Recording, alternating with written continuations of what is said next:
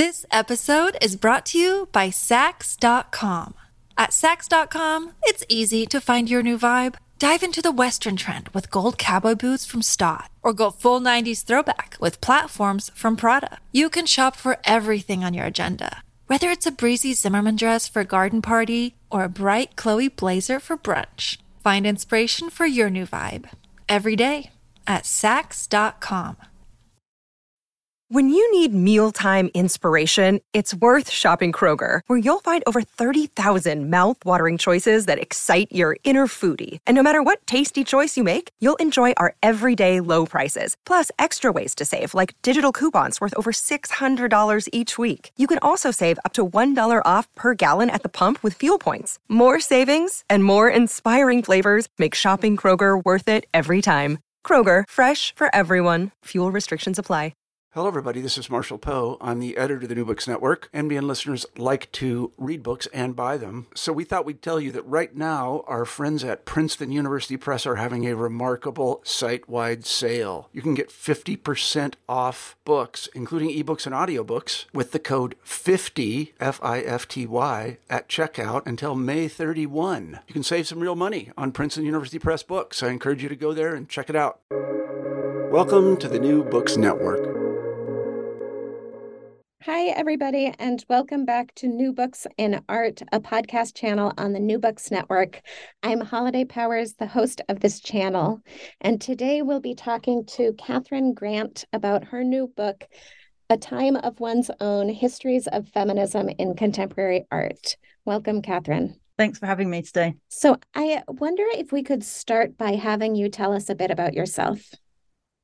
Sure. I'm an art historian. I'm currently a reader in modern and contemporary art at the Courtauld Institute of Art in London. And I moved to the Courtauld Institute of Art last September. So until then, I was working at Goldsmiths, also in London, working in the art department and the visual cultures department there for the last decade. And my research has really been interested in issues around feminism and queer history and thinking about what it means to write art history when we're looking at contemporary art. So what does a contemporary art history look like, and what strategies, what might we have to adopt that might be a bit different to kind of traditional forms of art historical writing and research? And so how did you come to write this book? I came to write this book after noticing a rise in feminism coming up in contemporary art after a period in which often many artists that I saw were working in sort of ways that seemed feminist, didn't want to be known as working in a feminist way, or didn't want to be known as a woman artist if they identified as women. And really kind of around the time that there was an interest in the mainstream art world in feminism. There was a big exhibition in 2007 called WAC, Art and the Feminist Revolution, that was curated by Connie Butler in LA, and that generated a lot of interest alongside Judy Chicago's dinner party being installed for the first time since the 90s in the Brooklyn Museum. So for me, it was a sort of a realization that there was this interest in feminism in contemporary art, and I wanted to start thinking about why that was, particularly in the face of it having been seen as kind of outmoded or unfashionable when not necessarily by everyone, but in the sort of the kind of commercial art world, or often in sort of institutional contexts in the sort of 90s and early 2000s. So in this book, you start in your introduction by laying out a lot of your concepts, including this idea of anachronizing feminism. Can you tell us about that? Sure. So the idea of anachronizing is really about bringing different moments in time together. When we think about something being an anachronism, we would normally use it as something negative, as a kind of a way of sort of disregarding something. And I wanted to turn it into something active, this sense of bringing times together or having some sort of historical material brought in the contemporary moment in a way that made us think about our contemporary moment, as well as us thinking about the historical moment that was being represented. And that was a strategy that I had seen in a number of artists working with histories of feminism and sort of queer histories in a way that I found was a really exciting conversation with historical material. So very different from kind of scholarly research, and instead this kind of grappling or learning from history that was very active and engaged, and often kind of involving sort of rewriting or reimagining or re-speaking. So with anachronizing feminism, I was really interested in what parts of feminism's histories have kind of in a way been left sort of unfulfilled. Like, what are the possibilities within feminist histories that might be returned to and picked up and elaborated on in our contemporary moment, and in turn sort of helping us figure out what we might need from a feminist politics in the present day. So this sense of sort of coming up against moments in time that might not necessarily be exactly what we need for this moment, but they start to make us be sort of feel our sense of time through this sense of anachronism. So there's a way in which when you're out of time, you can sort of feel time more than when you just sort of feel like you're kind of in the flow of things. And that to me was something very interesting, particularly with what I was saying before about kind of how there'd been this resurgence of interest in feminism, and how that felt in a way kind of a shift in how people were looking at feminism within the art world. And now coming up to the present day, it seems quite strange to think of feminist politics as an anachronism, because they're so vital and part of our contemporary political landscape. But when I started working on this book in sort of around sort of 2007, it still felt like there was a questioning about what a feminist politics might mean for the contemporary moment. In the introduction, you also lay out the geography that you're talking about and the timeline that you're talking about. Mm-hmm. Can you share that? Yes. So I worked on this book over a long period of time. And so as I was kind of going through it, I was trying to figure out, am I identifying like a sort of a trend that's in a particular geography? What's the time frame going to be? And in terms of geography, what I realized was that I'd started off with works that were exhibited in North America, sort of a very sort of New York focus.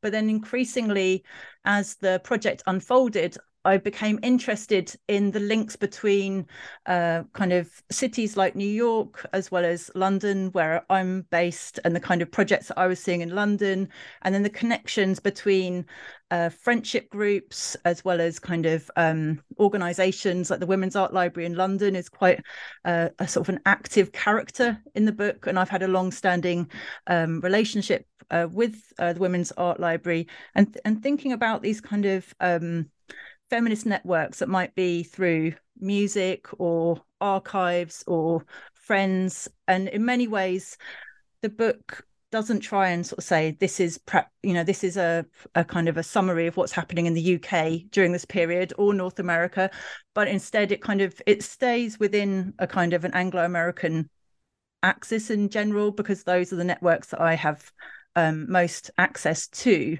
But in a way, I tried to articulate that almost as a sort of a mapping that gives a sense of possibility that maybe other people could take up in relation to other contexts or their own feminist networks. And you had a second part of the question, which I now can't remember. About the time, about what kind of, when you're thinking about contemporary and looking back, what kinds of times are you thinking with that? So the works in the book go between 2002 and 2017. And when I started working on it, sort of around 2007, 2006, I didn't really see it as a book project. It was more a response to a contemporary moment that I was living through. Then as I've been writing the book, then I was thinking, well, where should I end this? Should I track it back further? And in the end, I decided to concentrate on this kind of 15-year period, because in my mind, it kind of shows this sort of beginning of interest in feminism in what I see as quite a fannish, queer mode, sort of irreverent mode of returning to feminism in art.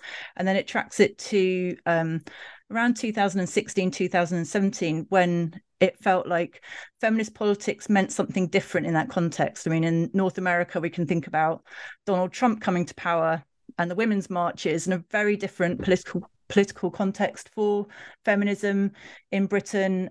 We had Brexit and a sort of rising xenophobic context and austerity politics that really felt like things were shifting again politically, and what the artists were doing were maybe moving into a different area. So also the period tracks where a sort of a shift in the digital, I guess. So most of the artworks in the book are sort of pieces that use zines or films or photographs or paintings or drawings. And it's at a moment where it was still quite hard to potentially get material from feminist archives if you weren't actually able to visit the archive, or if you wanted to see a film that was sort of an obscure feminist film, you'd have to get a VHS copy from a friend. Whereas by 2016, 2017, a lot of feminist archival material was circulating online.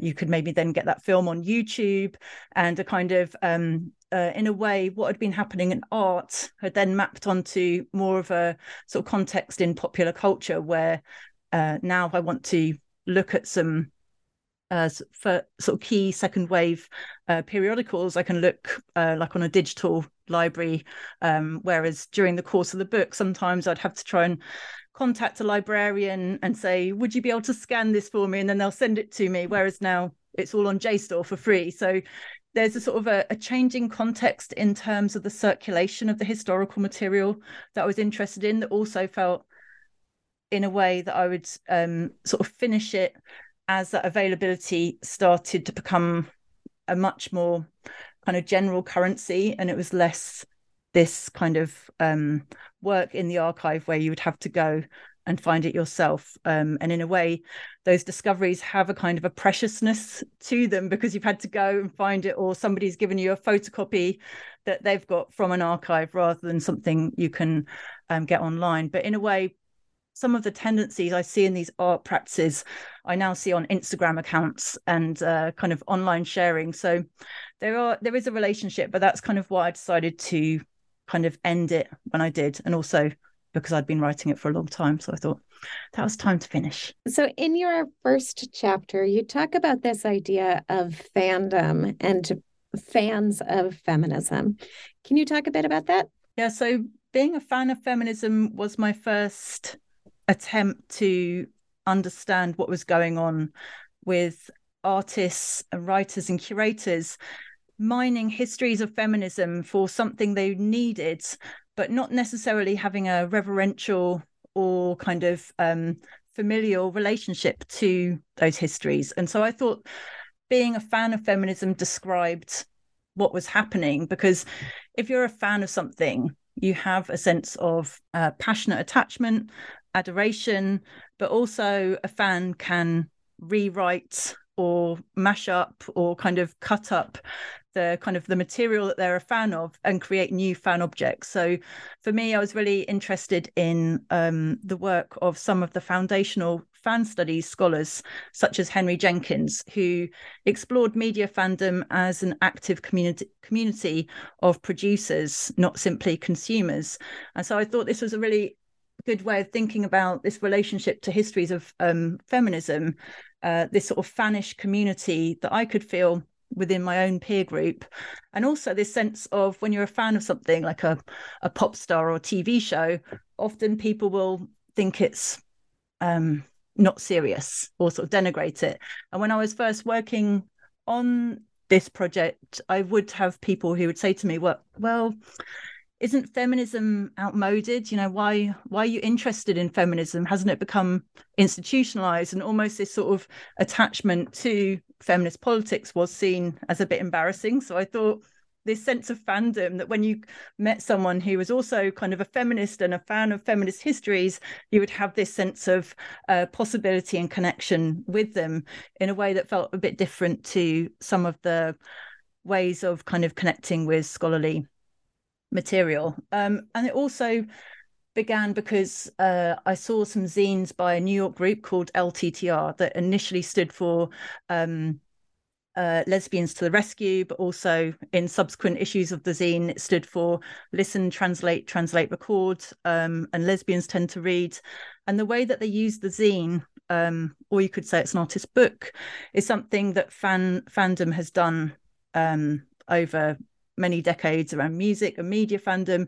But what was being remade and sort of commented on and discussed within the zines of LTTR was kind of feminism, queer politics, trans politics, senses of sort of personal narratives, as well as sort of political action, as well as sort of drawings. And so it's kind of collection of material that in a way to me felt like a fanish act of coming together and then sharing it through a very easily distributed item like a zine.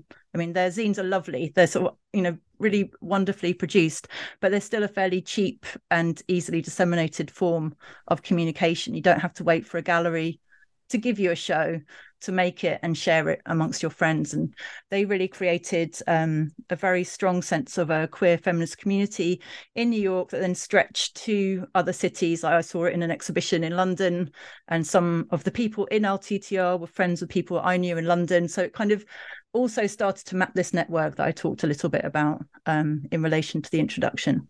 So I was kind of interested in thinking about desire, attachment, and history in a way that didn't require someone who's interested in feminism to become either a daughter or a granddaughter of previous generations of feminists, which is often in feminist thinking, that's often the model that's used in terms of thinking about intergenerational relationships. In your next chapter, Killjoy's Castle in London, you then start talking about the idea of learning play and thinking about ideas of memorializing and archiving history. Can you tell us about that? Yeah, so Killjoy's Castle is subtitled A Lesbian Feminist Haunted House, and it's by the Canadian artists Alison Mitchell and Deirdre Logue.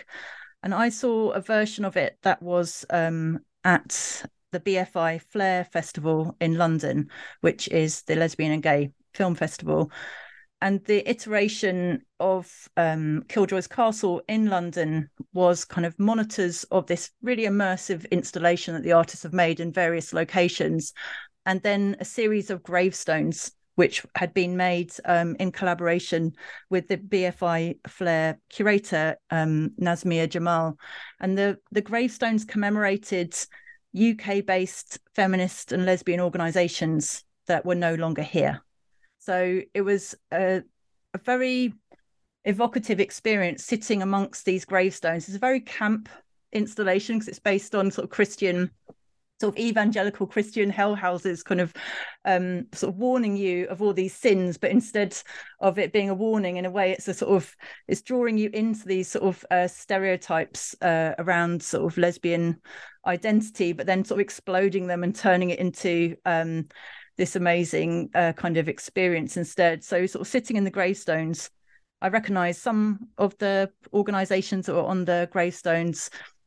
The others I didn't know, but kind of being in that installation set me off exploring what they were. Kind of they were included publishing houses, club nights, film groups. And so what I was interested in was in Killjoy's Castle, I think there's a form of reenactment going on. And I was interested in thinking about reenactment in an expanded sense. So in the installation of Killjoy's Castle, there's many characters that are brought to life. They're kind of reenacted, that are often sort of stereotypes, often negative stereotypes around lesbian identity, that are then brought to life to be inhabited differently in many ways.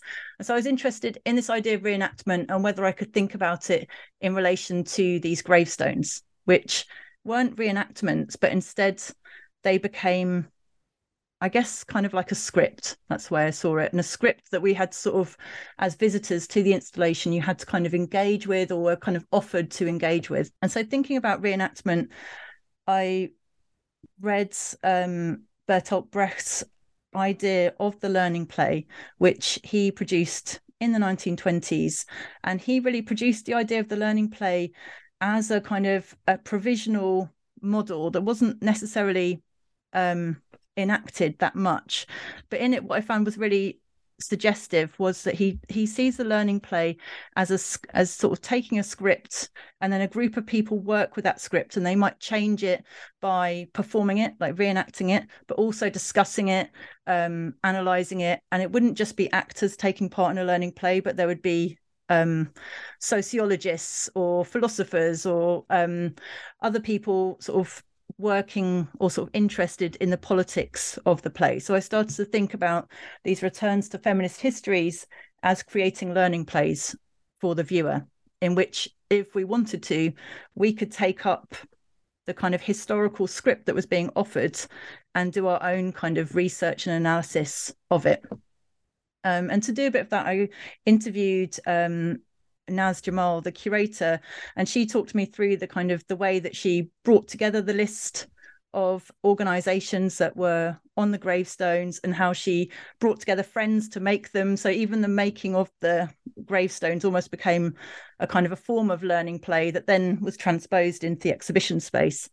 And it led me to think about fairly recently deceased organizations, including one called the Lambeth Women's Project, that is very near to me in South London, that had only very recently closed down, and a number of my friends had been involved in trying to keep it open.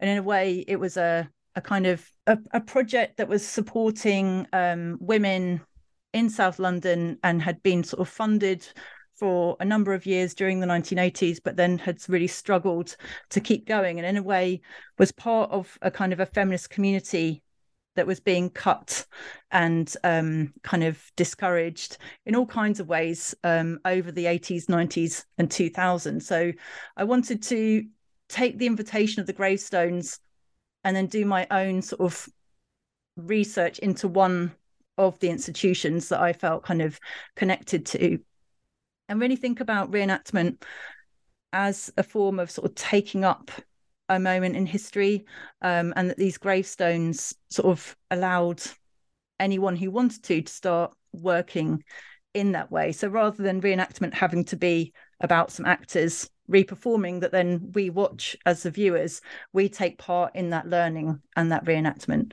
And I guess the sort of the final part of that chapter is the gravestones were sold off after the installation to raise money for a lesbian and gay immigration support group. And I bought one of the gravestones, and it's still in my office at work. And so sort of to continue the gravestone sort of legacy, my one sort of sits there. It's called faff, which in English, to faff around, means to kind of procrastinate. Doesn't always translate to like American English. And I like this idea. FAF stood for Feminist Activist Forum, that Naz Jamal had been part of, and apparently hadn't lasted for very long.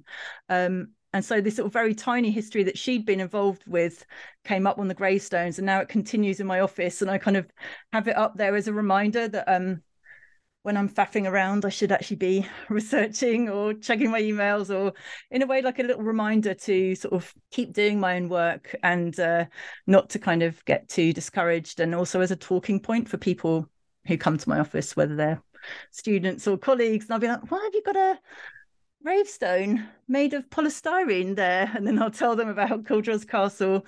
And so it feels like that story will kind of keep going. And the other side was the other gravestones. Some of them got donated to the Feminist Library, which is another organisation in London that has been very precarious over the last few years. And when I went to try and find the gravestones in the library, the one of the founders didn't know what they were, couldn't remember them. Then eventually said, oh, the gravestones. And they were kind of buried in this room that was full of kind of boxes, because they were trying to move out and trying to find a new place for the library, because the council that had been housing them had asked them to leave that building. So they no longer had a very cheap place to live. So this sort of act of very kind of, in a way, sort of unruly archiving, like they were there, but they were quite kind of hard to access. And they were also part of a move that at that point, it wasn't clear whether the library was going to find a new location or a new way of supporting itself, or whether that too would have to close. And so a sense of even very recent feminist histories being precarious, and sort of these gravestones might not have moved to a new building. Luckily, they did find a new building in South London, and very happily, the gravestones are now beautifully on display, and a copy of my book's in the library. And so it feels like that kind of, it moved through that moment of possible precarity. But I guess all those elements made me think about how kind of art projects can reach out into the world in all different kinds of ways, and how they might sort of encourage us as viewers to become sort of active participants. You then take up that idea of reenactment in the next chapter, which is called A Time of One's Own. And I think this is where you bring in Benjamin and the idea of the constellation to think about time. Can you talk to us about that? Yes. So this chapter thinks more about the idea of kind of embodying moments in time and what it means to kind of reenact as a kind of a sort of a form of embodied quotation. So you go from the gravestones and to two works that are kind of more straightforward reenactments, but both sort of play with this sort of sense of affect and a relationship between historical moments in time, which I looked at through Walter Benjamin's like very famous essay on the concept of history and his idea of the constellation. This episode is brought to you by Saks.com. At Saks.com, it's easy to find your new vibe. Dive into the Western trend with gold cowboy boots from Stott, or go full 90s throwback with platforms from Prada. You can shop for everything on your agenda, whether it's a breezy Zimmermann dress for a garden party or a bright Chloe blazer for brunch. Find inspiration for your new vibe every day at Saks.com.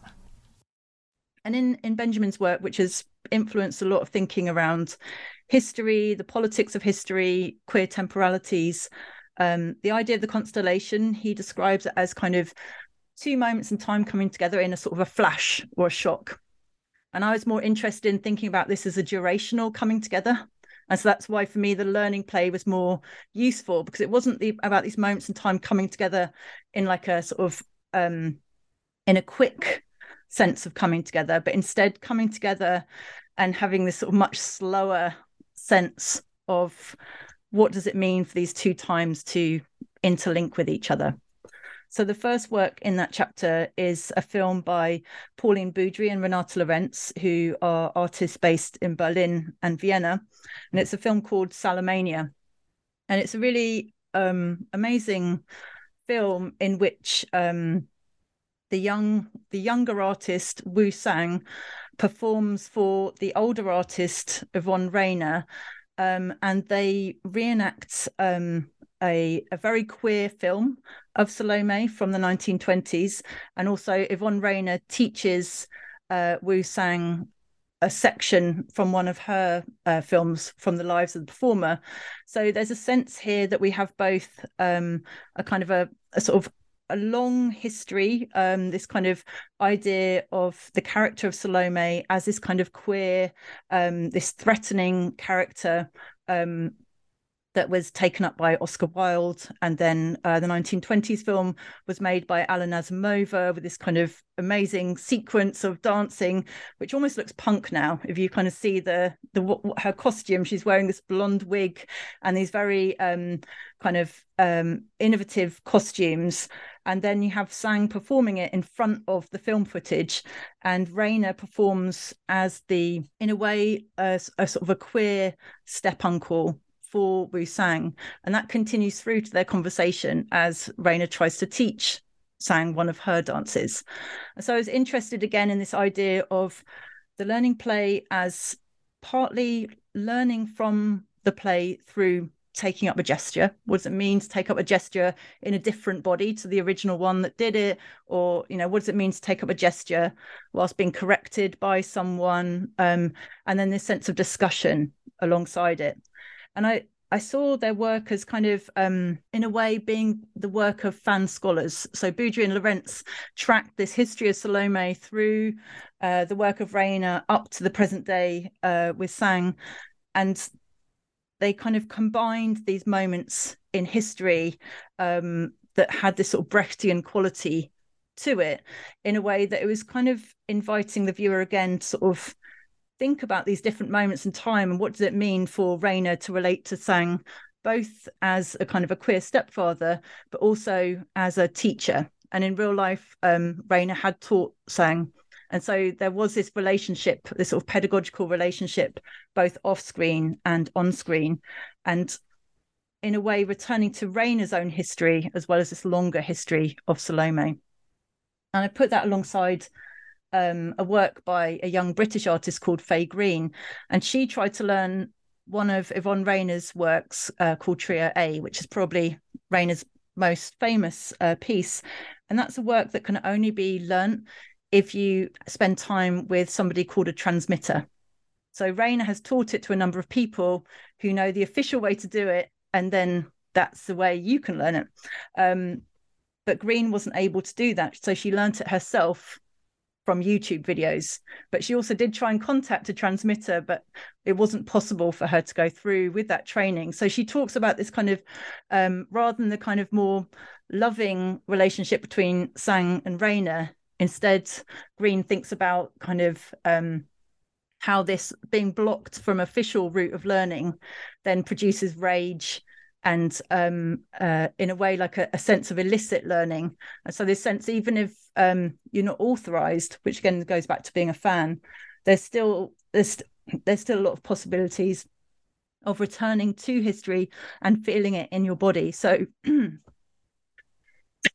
her version of Trio A is not faithful, and it only has fragments of Trio A within it that she then cuts up with reading from a text that she's written. So she produces a reenactment that is not trying to stay very close to the original, but instead opens up the original and transforms it. So for me, that really does something interesting that I think Brecht was trying to suggest with the learning play. In your next chapter called A Feminist Chorus, you then take up this question of embodied experience and learning through the idea of the chorus. Can you talk about that? Yeah, so with the feminist chorus, I realized by this point that as I was writing, I was also learning from lots of other scholars, writers, curators, artists, and I started to feel like I was taking part in a feminist group. So I started to think about what was this group?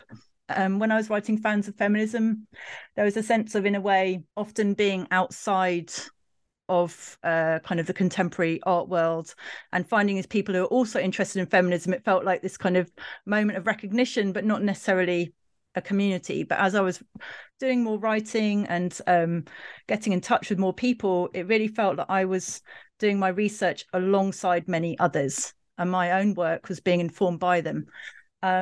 And at the same time, I was noticing quite a few works which included groups coming together to re-speak material. So it's a different form of reenactment. So rather than like a gesture to be learned or re-embodied, or a kind of an installation for a kind of a solo viewer to interact with, instead there was this kind of invitation to either watch or take part in these groups that I decided to think about as feminist choruses. Partly because one of the works I look at by the British artist Lucy Reynolds is called A Feminist Chorus. And also because I was interested in this idea of the chorus as kind of alongside the main action, but also kind of commenting on it and being like having a legacy of connecting the audience with the action on stage in Greek theatre, and how playwrights like Brecht had taken up the model of the chorus as this kind of interstitial kind of grouping. And often I feel, in terms of my relationship to feminist histories, it's really taking part in a feminist community. I'm not going to be like a key player in sort of feminism's history, but I'm part of this big community of people who identify as feminists, and how we combine, argue, put stuff together. And sort of this chorus felt like a way of elaborating on that. And I also looked at works like Claire Gasson's work called The River, in which she brought together a group of singers, like professional singers, and they sang the entirety, all of the people who were in the Women's Art Library. So she took a kind of an archival document, the index from the Women's Art Library, which is possibly one of the driest, pieces of the Women's Art Library. It just lists all the women artists who are in the library, but in a way, it kind of represents what's in the library as well. And then she used that as her score, and then produced a score with a musicologist to produce a piece that kind of held a sort of a small space at the South London Gallery in a very dark room. And so it was almost like a kind of a sort of a religious chant or a sort of a recitation. And so I started to think about what it was that she was doing by bringing to life this archival listing, by turning it into a choral work. And again, even though the people watching or listening weren't singing as well, it felt like we were very connected with what was, by just becoming part of the room and part of the experience, that we were joining in that feminist chorus, both the list of women artists that she'd used as her score, the singers themselves, and then the people who'd gone to see it. So I guess I was just interested in thinking about this idea of a chorus as quite a flexible one. So it wouldn't necessarily involve re-singing, but thinking about a way of what happens when you get a song or a script and you're asked to sing it, and what does that mean when you're asked to sing it with lots of other people. And in Lucy Reynolds' version of a feminist chorus, she has done a number of different versions of this. And when I first took part in it, I thought she wanted us to sing like extracts from the Glasgow Women's Library book collection. But actually what she wanted was all of us to read different extracts simultaneously. So rather than like a beautiful choral work like Gasson's The River, Reynolds' The Feminist Chorus is this kind of hubbub of voices in the room where you can hear the people next to you, you can hear yourself, and you're all saying different things. You're all reading from fragments of feminist publications, and you feel like you're taking part. It's a different kind of form of constellation, I guess, where you can't hear all of it. It's not possible to have access to the entirety of the text on offer, but instead you really hear what you're reading, but in this kind of context. So I was really interested in the sense of inside and outside. What does it do to yourself to be reading with all these people? And I guess the contrast between, if I'd just been standing up and reading my extract to the group, I would have felt very self-conscious and maybe not be able to concentrate on the words. Whereas because I was with all the other people reading together, you felt this sense of kind of being contained, and you didn't have to worry so much about your own voice, but your voice was still being heard. And so it just created this very interesting kind of texture and context for speaking together. So that was kind of the first half of the feminist chorus.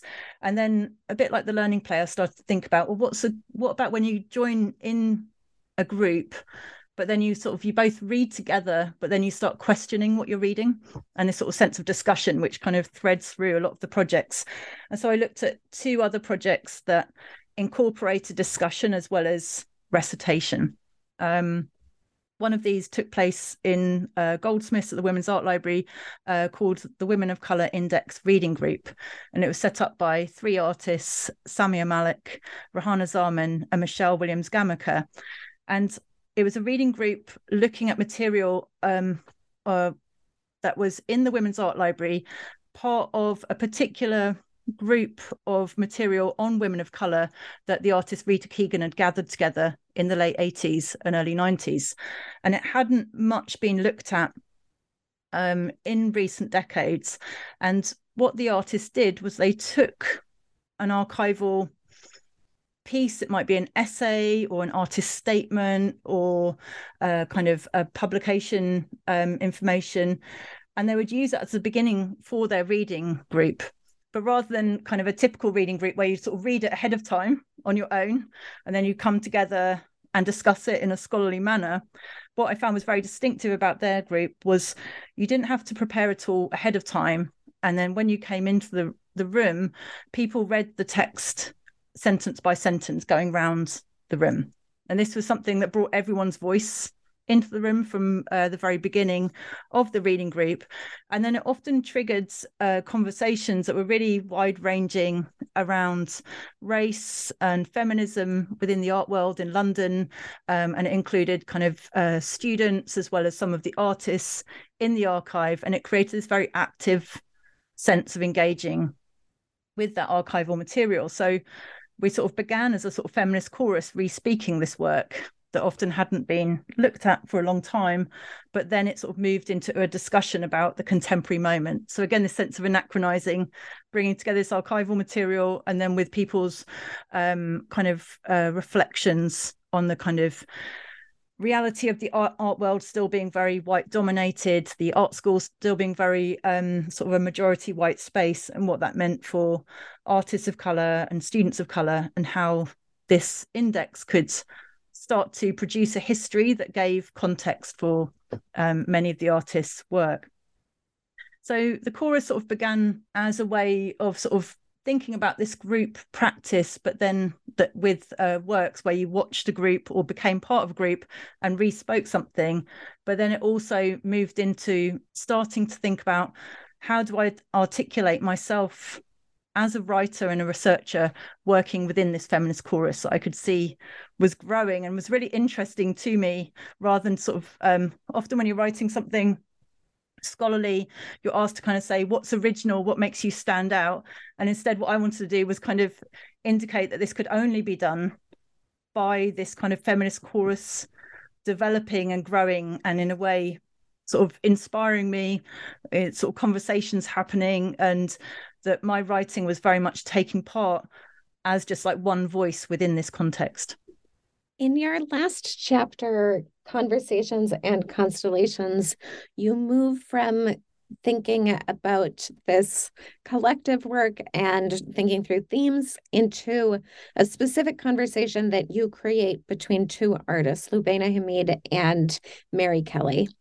Can you talk about that? Yes. So this, in a way, grew out of my continued interest in how to describe what I was tracking in the book.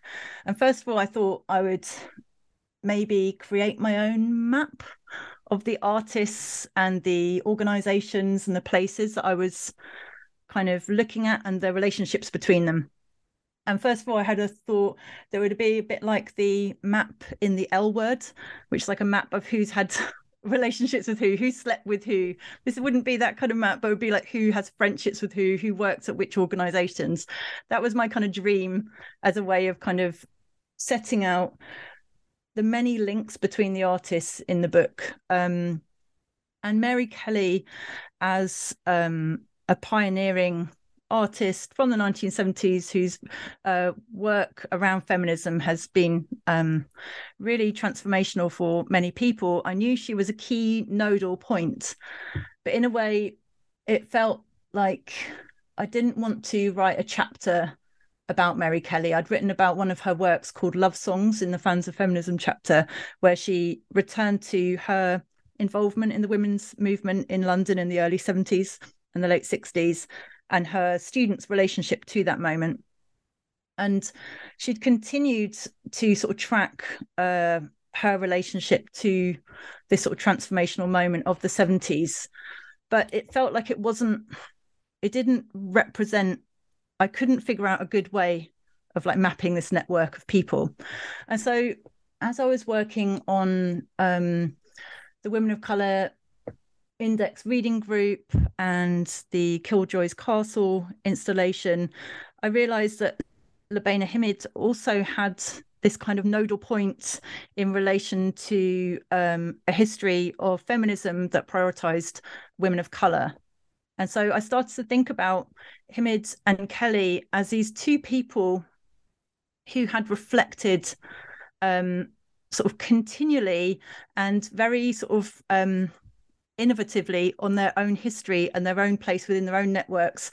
So I decided to use them as, in a way, parallel kind of feminist narrators, because they are two of the women in the book whose work stretches over a number of decades, whereas most of the other artists are artists who were in their 20s, 30s, or 40s, making their work about feminist histories that either took place when they were children or before they were born. So in a way, Himid and Kelly were reflecting on their own lived history, as well as thinking about what that meant for their peers and their students. So I started to think about this idea of how they created constellations, and also the tension between different levels of art world visibility.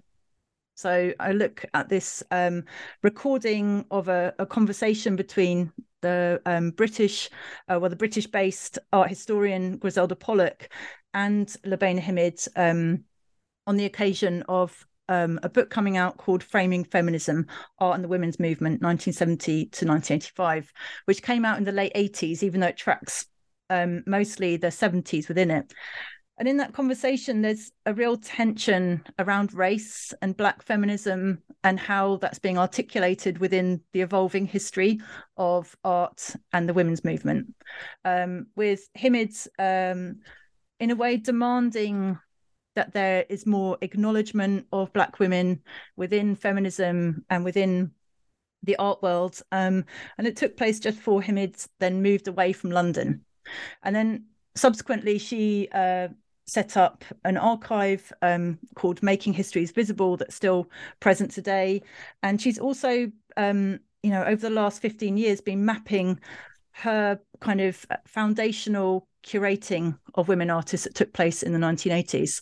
So I saw one of her maps, which is called Moments and Connections, that's based on the London Tube map, in which she had successfully done what I had dismally failed to do for my book, where she does map out a tube map which sort of articulates artists, institutions, exhibitions, publications, university departments, and she offers it to anyone who wants to look at it as a map for further research.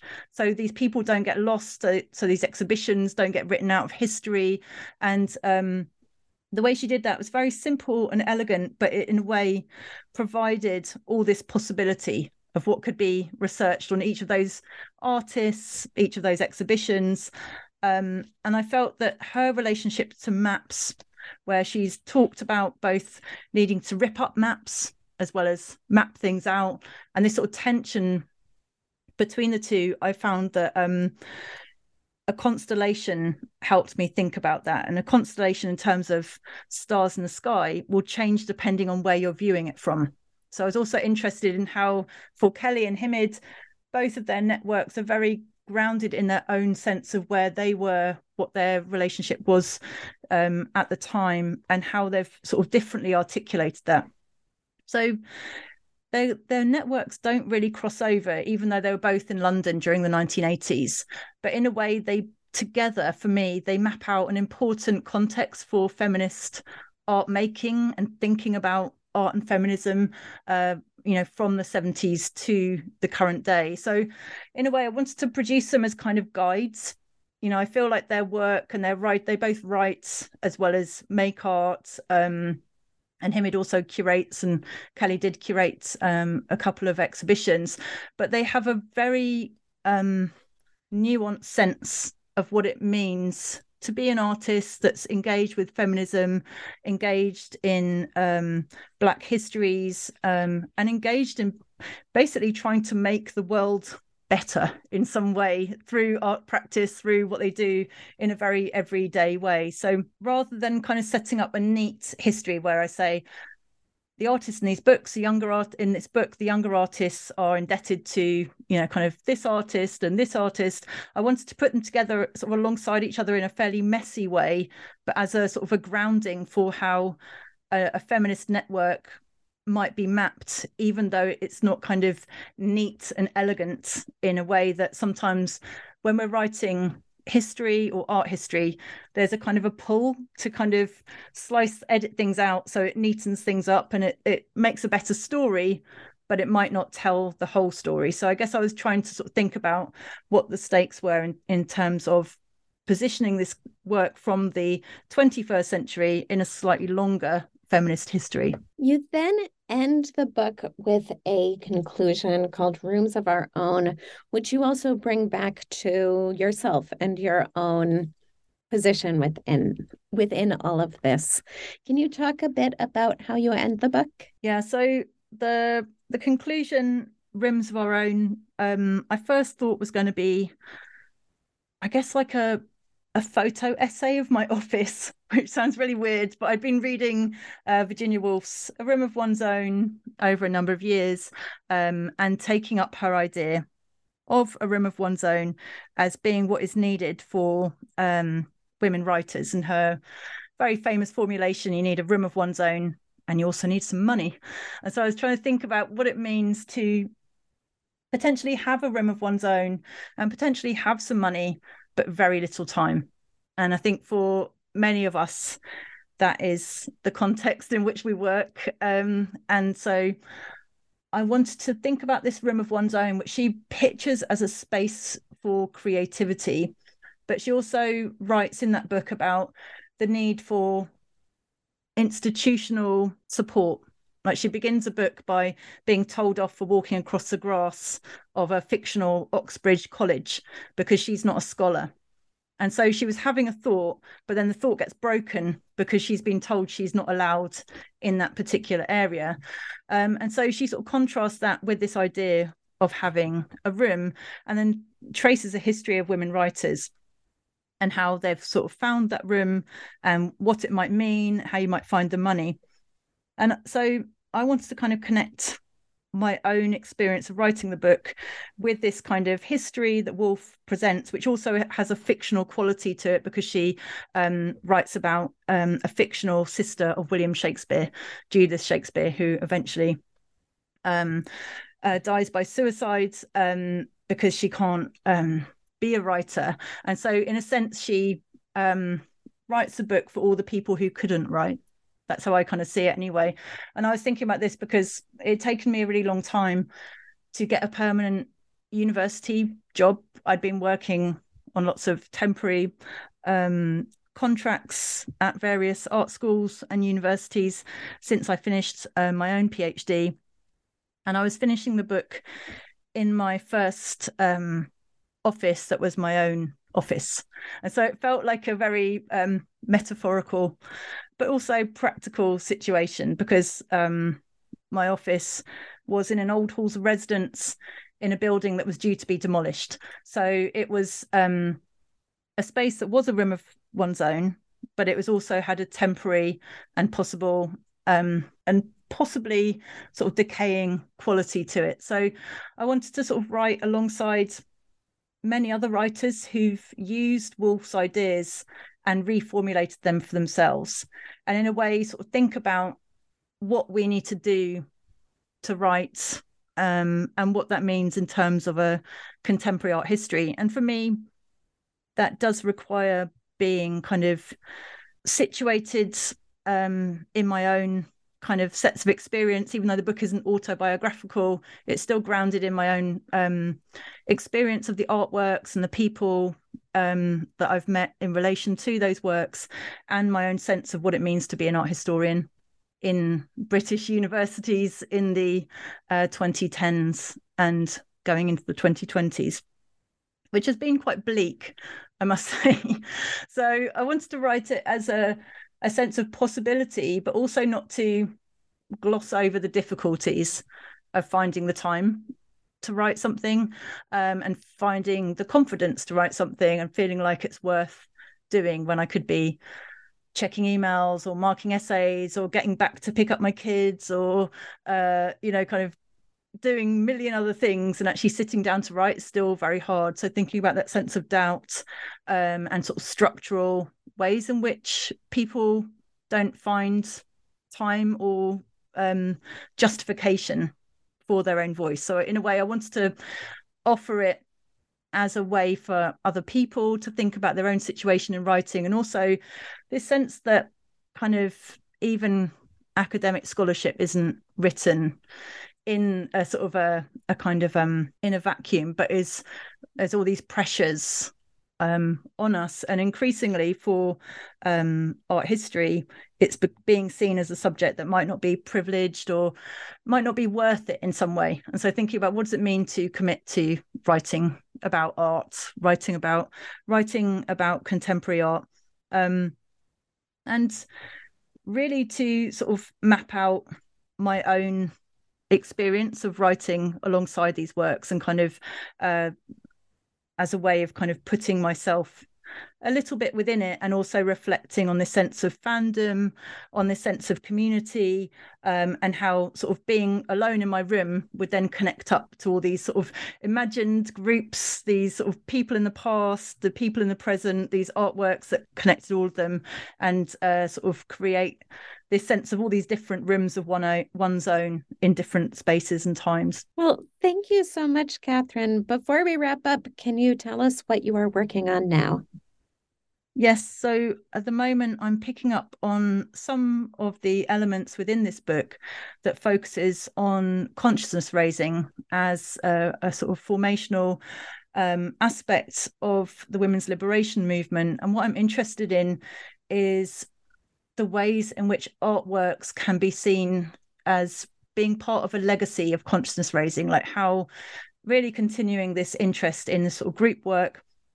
And I'm starting this by looking at a British filmmaker called Annabel Nicholson that interviewed a number of her friends who were artists about their relationship to creativity. So she asked them what helped their creativity and what hindered it. So that's the sort of first one I'm looking at. And I'm hoping that it might work out into a bigger project that thinks about consciousness raising in a fairly expanded way, and how it both produces a community, but also kind of imagines a community that might come into being, and how artists have then used that possibility to create artworks. That sounds wonderful.